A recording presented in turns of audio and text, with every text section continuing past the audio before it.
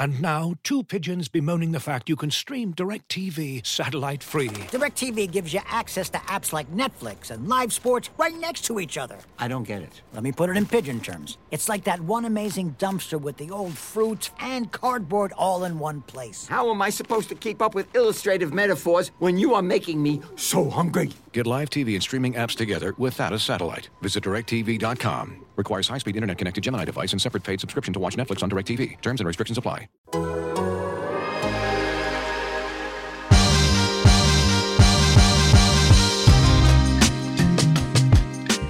Welcome to Down to Dunk. I'm your host, Andrew Schlecht. We're part of the Athletic Podcast Network. And with me today is my good friend, Michele Barra. Michele, what's up? Well, no more Justin Jackson. Oh, no. This is a sad day in Thunderland. It is. It's a guy we hardly knew, Justin Jackson. A guy that stood there alone before games started and did his little hops staring at the big screen. The only guy doing it. And now he will hop no more in front of the Jumbotron, in front of tens of people. Sad. His jumper will be sorely missed. His floater will be as well. And I will miss his jumper. I will not miss his floater. That thing went in way too much. Oh man, what a strange journey. What a strange end to the journey. I did not see that coming. I think part of the reason he kind of stuck around here is that his contract is a nice one if you need to combine it with somebody else, and that's probably about it. So we've seen the waiving of TJ Leaf, and we've seen the waiving of Justin Jackson and of Austin Rivers. And so the clear goal here is to get guys minutes that are, I guess, 23 and under, really, plus Kenrich Williams. Mm-hmm. And, Justin Jackson just turned 26, and I don't know if he has a landing spot. I would assume this is something that the Thunder and Justin Jackson worked on together, and that it's not just all right, man, get out of here. I heard somebody tweeted at me, and I think they're being sarcastic, but his 0 of 6 performance in the last game was just enough for them to get rid of him. I was like, no, I mean, I hope he has a landing spot. I do think he's a really good guy, and I think that he's a good professional. But also, he's shooting 40% from the field, 30% from 3, and given a lot of minutes, given a lot of shots, and had some big games, and had some really bad games. And I think he's just kind of an end-of-the-bench guy. And I don't know exactly what this means. I don't know if this means Josh Hall is going to be signed. I don't know if this means that Vit Krejci is rehabbed enough to come play as a two-way guy. I don't know. I don't know what it means. I don't have clarity on that. So we will see. And by the time you're listening to this on the podcast, you may already know. So just ignore that. But Michele, your thoughts on Justin Jackson being waived by the Thunder. Well, I do think that the part of the story should be the deadline. Around the deadline, I think probably Hollinger. I don't remember if it was him or someone else. They mentioned that Justin Jackson was in talks around the Thunder, maybe he would get traded, maybe not. And if you hear those voices, it means that either the team or the agent is trying to pull some string, maybe both. So one theory that I have is that they tried to trade him, to move him somewhere. There wasn't much traction. Maybe the landing spot was not ideal for him. The Thunder decided not to do it. Or there wasn't anything. And so after a couple of weeks, they just decided, I don't like playing behind Josh Hall, maybe, or I want to test waters in a different way. Can we do that? And I think that if the Thunder had some like some guys that they want to test or to sign or whatever, this is a good way to, again, to still have a good relationships with agent and with players and stuff like that. So I really think that this is, again, transparency, working together and finding good solutions that fit both the player and the team. This is what I read into it. Again, the minutes for OKC, this is just whatever. I mean, if he doesn't play, there is maybe 5 minutes more for Josh Hall and 5 for Svi Mykhailiuk. And it's not that it changes anything on the court. We'll see. Maybe a change of scenery will do him good. Maybe we'll test waters in Europe. Who knows? There are a lot of options for guys because the playoffs will start in a couple of weeks in Europe, maybe. So maybe that is an option as well. I don't know. Yeah, I think mostly this is inconsequential for the Thunder. And not something to freak out about, not something to be up in arms or really have many emotions at all about it. If you like Justin Jackson, it's fine. Cool. Sorry that happened. But it's part of the basketball business, and I am confident that there is a rational reason behind this and not just oh my gosh, the Thunder are really throwing in the towel now. They waived Justin Jackson. It's not that. My assumption is that there's a development aspect to this, that there is a reason. Maybe, like I mentioned, Josh Hall, Vit Krejci, maybe there's a guy in the G League now that they like and that they'd like to bring in and give him a try with real NBA minutes. So I would guess that, and it may end up helping them in their search for a top lottery pick as well.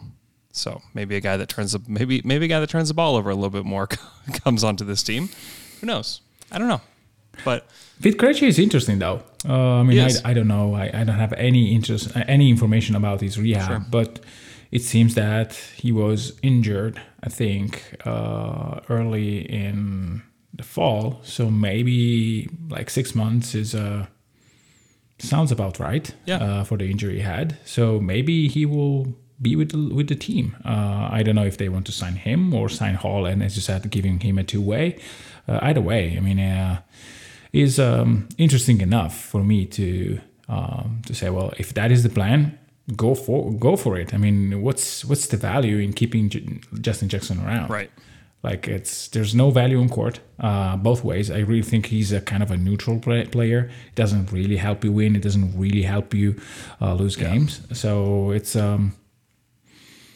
again, I'm not saying he's a bad player. I think he can work. He was playing in the NBA. Mm-hmm. He had a contract. So like a sizable contract. Like it's fine. But yeah, I would be weirdly excited if Vit Krejci somehow ended up on this team this year, just because he's a really intriguing prospect, and part of the reason that he fell was his injury. He may have been like a fringe first rounder had he been able to play out the rest of the season, or maybe not. I don't know. But I would like to see, it's always fun to see somebody new. It's always fun to watch Josh Hall because he does there's some potential there, and his story is pretty interesting. But at the same time, like mostly inconsequential stuff here for the Thunder and even for Justin Jackson. I don't know if playing the season out would have really even helped Justin all that much, and so perhaps he can get a contract somewhere else. Aleksej Pokusevski, I was just looking at his numbers this morning, is since returning from the G League bubble, he's averaging 12 points per game, 6 boards, 3 assists on 32% from 3. Pretty solid. He is definitely more on someone has to score the points team today than he was before the bubble. So I don't necessarily think that there's like a ton to read in with the raw numbers, but it could always be worse. And at one point in the season, it was worse. So I think he deserves a little shout out, and also just kind of stabilizing a bit after what would be a really tough transition. It would be really tough for me to be put into another country and had to do my job in another country in a different language that I didn't know very well, in a system I didn't know very well, all those things. Eventually, I would get my legs, and perhaps this is what's happening with Poku. Yeah, and also, I mean, I really think that he changed the way in which he's approaching the game. Yeah. I mentioned it on Thunder After Dark with John over the last 2 episodes because I think he had 2 okay games, one very good, the other maybe not so great in terms of percentage, but the approach was the same. I mean, he was using his ability to play the point, which is something that I really like, but without doing super crazy things. It was not like an adventure every single possession. It was, well, if I have the ball here, I may do an handoff or a pick and roll. If I don't, I can take the man, try an isolation and go. Like, it was more, I would say, a steady approach. He paced himself quite a lot from the beginning of the season. I mean, the first few games was just randomness. Like, we were all excited because you really don't know what was coming from him. Like, it could have been like a shot or whatever. So it's I really see an improvement in reading the game. And that is the most important thing, because if you want your super young guy, 7 feet tall, to be impactful, it has to be with his premier skill, which is on-ball stuff. Yep. And I really see that as a real improvement. The pull-up jumper from the pick and roll, it's something that I think is using in a assertive way. Like, he wants to get that, and he does. I still see that when we take shots with his feet set, he's much better. Yeah. Even against Portland, the 2 spot up opportunities he had were perfect. Yeah. When he has the ball in his hands, I really think that he's still struggling with the distance with the NBA line. So, but that is something that doesn't bother me at all. I'm not worried about that, because if there is something that you can fix in the NBA, is strength. And I really, and also the telecast of Portland, which is a great crew, by the way, they were discussing him and the fact that, yeah, this guy is interesting, and giving him a summer. Like, everyone coming from Europe is super skinny. Yep. So giving him a summer with a professional team, and we will see great things from him, because the feel is off the chart. This is basically what they were saying, and I agree. I mean, his feel for the game is off the chart. And if you pair that with a summer of development in terms of body strength and stuff like that, he can be something next year. Yeah. He really can be. Or maybe it will take another 1-2 years. Who knows? Yeah. He remains the biggest wild card in all of this. Obviously, the picks in the future are wild cards, but he's the most tangible wild card the Thunder have moving forward, because he could really be an all-star type of player. Like, he has that in him. Or he could be like the player, the level of like a Dario Saric, who is probably should be at least in like the top 3 of 6 man of the year because of the impact that he's had for Phoenix. And obviously they're different types of players. I realize that, but I really do see a future for Poku in the league. And he's a guy that loves basketball. And it's funny to say that, but there are guys that don't love basketball. They're just good at it. And I think it does matter. Like, he loves being in the gym. He loves to practice. He loves to get better. And so all of those things matter in the grand scheme. Shouts to our guy, James Anderson, always providing good information. And in this case, very disappointing information, that Vit Krejci had an interview with the Czech Sports Daily saying that the plan for him is to start practicing full in July and start playing 5-on-5 in August. So it seems unlikely. So next season, unlikely that he would join the team unless that timeline got moved up somehow. But I would guess, the Thunder at this point in time are just wanting to move very slowly on guys, especially that are coming back from injury. See Shai Gilgeous-Alexander, see Darius Bazley, all these guys. So thank you to James for always providing good info for us and for following along on the stream. It's very appreciated.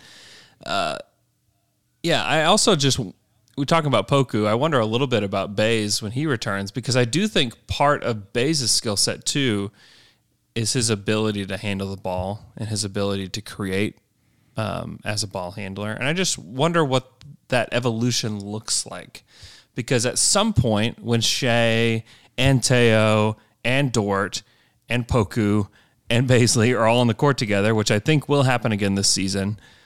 I just wonder what that looks like. And I wonder, obviously Shea is number one. And then like, what happens next?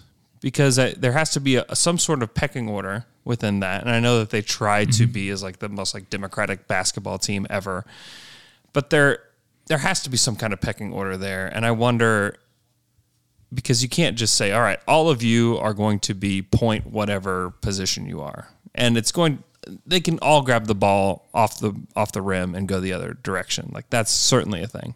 But within like a half court offense, I'm just curious what it looks like, because they do have a team full of guys that can do it all. Well, there are models, though, examples of teams that have multiple ball handlers, and you have to be very mindful of that, and you have to construct an offense that sustain that sort of skills. If you look at the Miami team that just went to the finals, Dragic, hero. Duncan Robinson is not really a ball handler, right. So we'll keep him out. So let's say that he is a play finisher. You have Tyler Hero. You have Bam Adebayo. All those guys can handle the ball. Then you have teams like the Warriors. They had Steph. They had Clay, who was Clay as soon as he understood how to attack a closeout. Sure. Then you have Iguodala. Then you have Sean Livingston. Then you have KD. I mean, you had a lot of ball handlers there. Yeah. Draymond Green. I mean, Draymond could handle. I just wonder a little bit though. Like all of those guys had established who they were, and didn't need the developmental minutes to get there. You know what I mean? Like but remember Golden State. I mean, they were great in the playoffs, and Draymond Green was a rookie. Sure. So I don't think that you have ball handlers and guys that can create with the ball, because one thing is dribbling the basketball, and there I think that OKC will need to lower the number of dribbles, especially when you have a lot of guys that can make passes. Yeah. And the other thing is create with the basketball. So I really think that if you have guys that can make reads more so than dribbling the basketball, there you have something. And the pecking order is clear. I mean, Shea is number one. Yep. The others will have to find their ways to be effective, because Shea will play 36 minutes in a like when they will try to do something. Yep. Will try to win. He will do that. The others, so you have 40 minutes where probably Theo will handle the ball a lot. Well, 12 minutes. Sorry, I made the wrong math. But with the others, you have just to be able to do other stuff. You can always create, but you don't have to dribble the ball 1,000 times. Yeah. I think that Poku can make those reads. Yeah.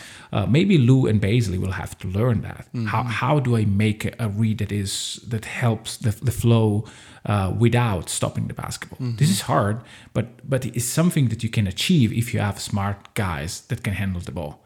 Because maybe the correct read is to attack. Just straight attack with the dribble. And if you don't have that skill, then you have just the possibility to pass or shoot or shoot the basketball. So I really think that you never have enough of ball handlers.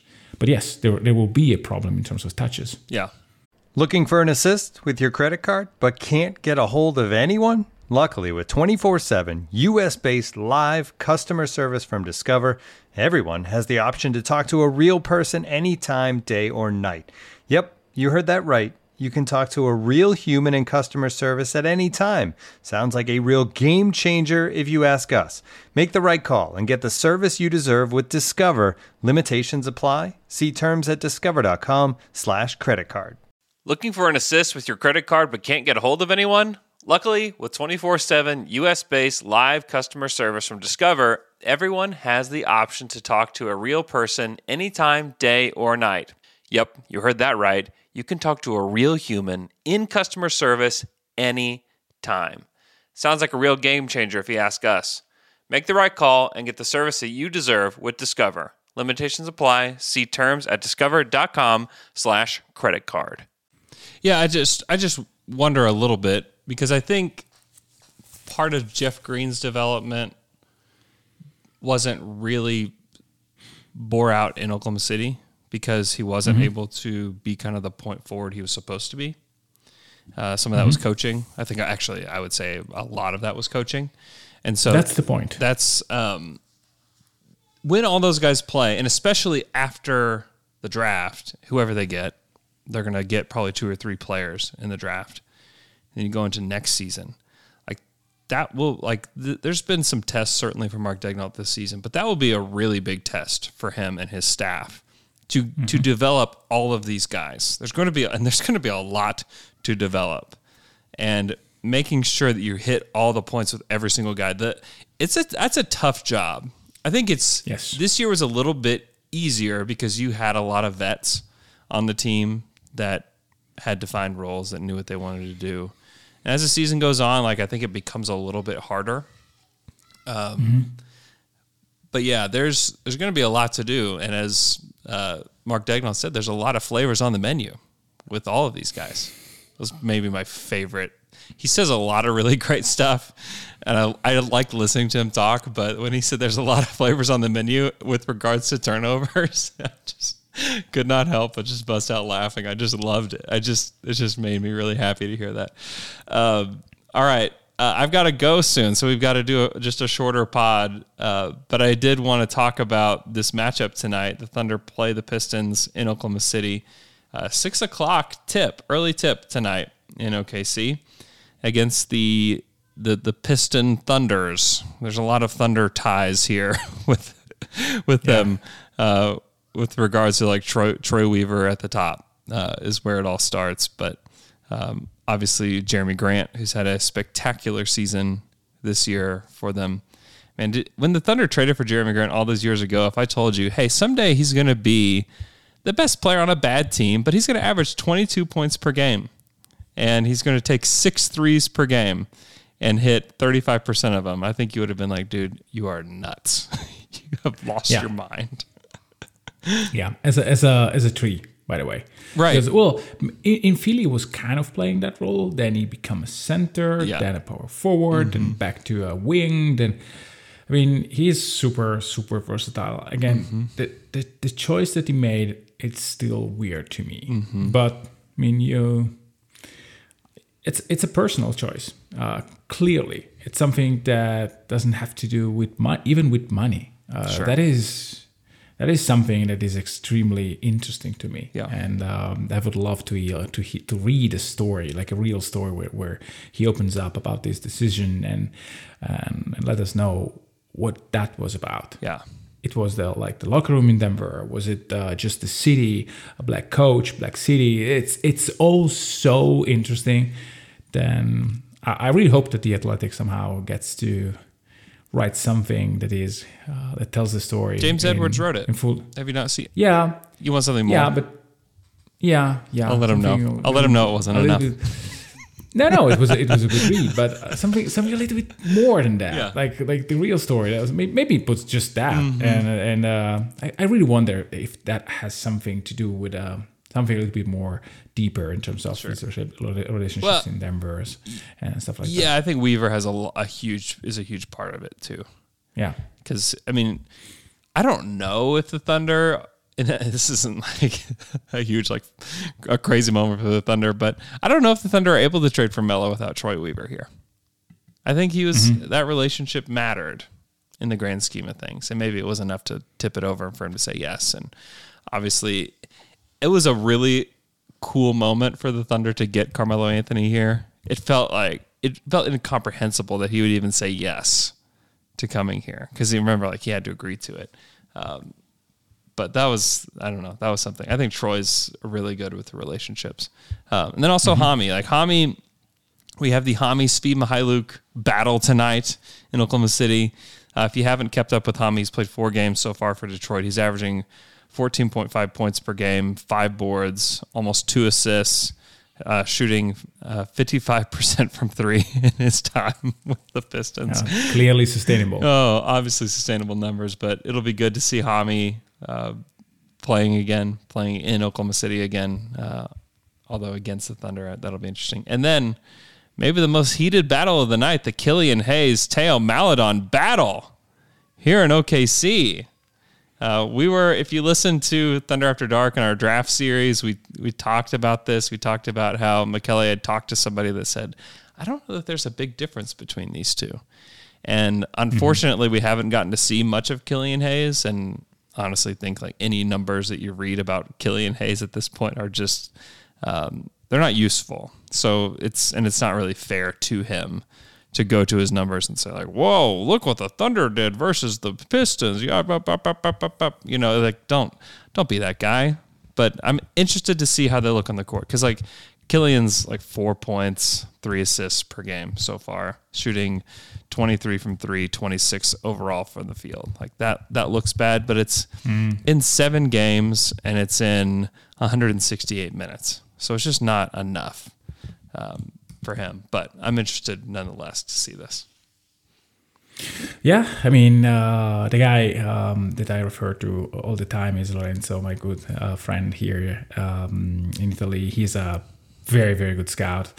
You should follow him on Twitter. I don't remember the handle, but if you search for Lorenzo Neri, Neri, you will find him.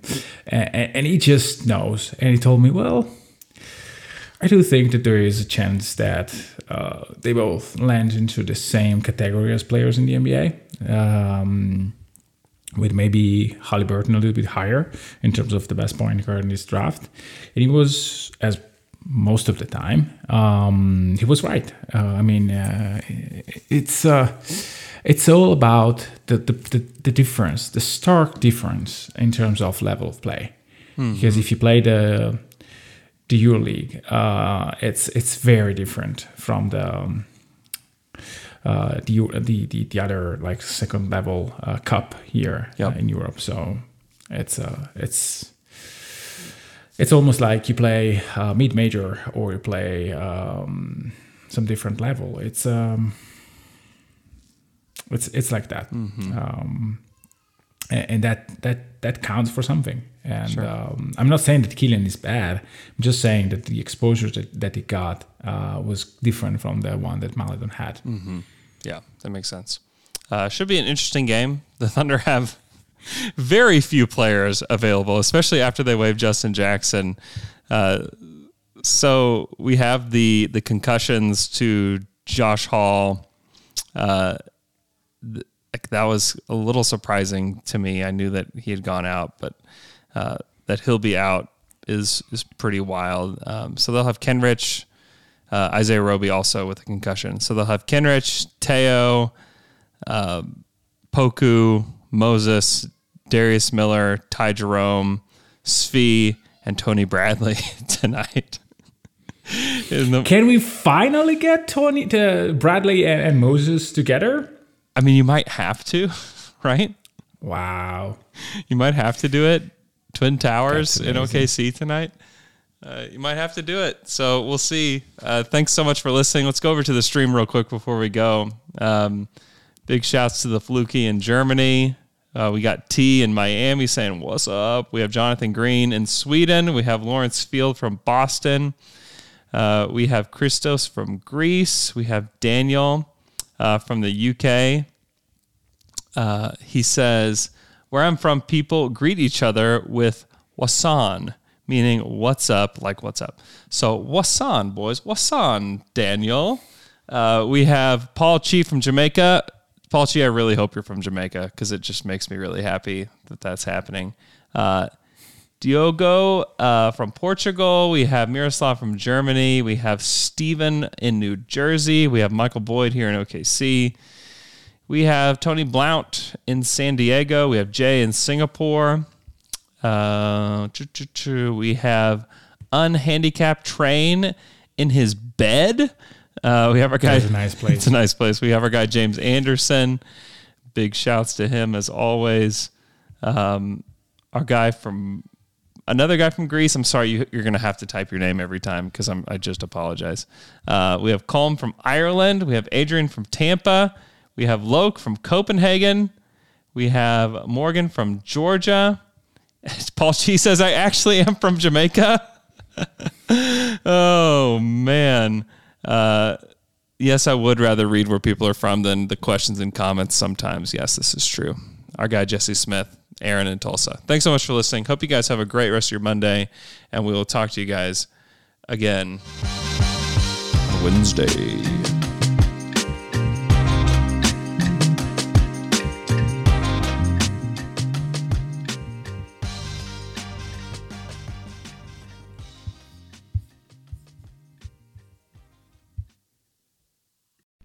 As you've probably heard by now, we've teamed up with BetMGM this season. We'll be using BetMGM lines to make all of our picks, and we'll have special offers for our listeners each week. If you haven't signed up for BetMGM yet, use bonus code The Athletic, and you'll get a 1-year subscription to The Athletic, plus up to a $1,500 first bet offer on your first wager with BetMGM. Here's how it works.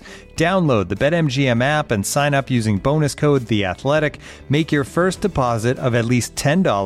Place your first bet on any game and claim your voucher for a 1-year subscription to The Athletic. See BetMGM.com for terms. U.S. promotional offers not available in D.C., Mississippi, New York, Nevada, Ontario, or Puerto Rico. Gambling problem? Call 1-800-GAMBLER. Available in the U.S. Call 877-8-HOPE-NY or text HOPE-NY 467-369 in New York. Call 1-800-NEXT-STEP in Arizona. 1-800-327-5050 in Massachusetts. 1-800-BETS-OFF in Iowa. 1-800-270-7117 for confidential help in Michigan. 1-800-981-0023 in Puerto Rico. First bet offer for new customers only in partnership with Kansas Crossing Casino and Hotel. Don't forget, if you haven't signed up for BetMGM yet, use bonus code The Athletic, and you'll get a 1-year subscription to The Athletic, plus up to a $1,500 first bet offer on your first wager.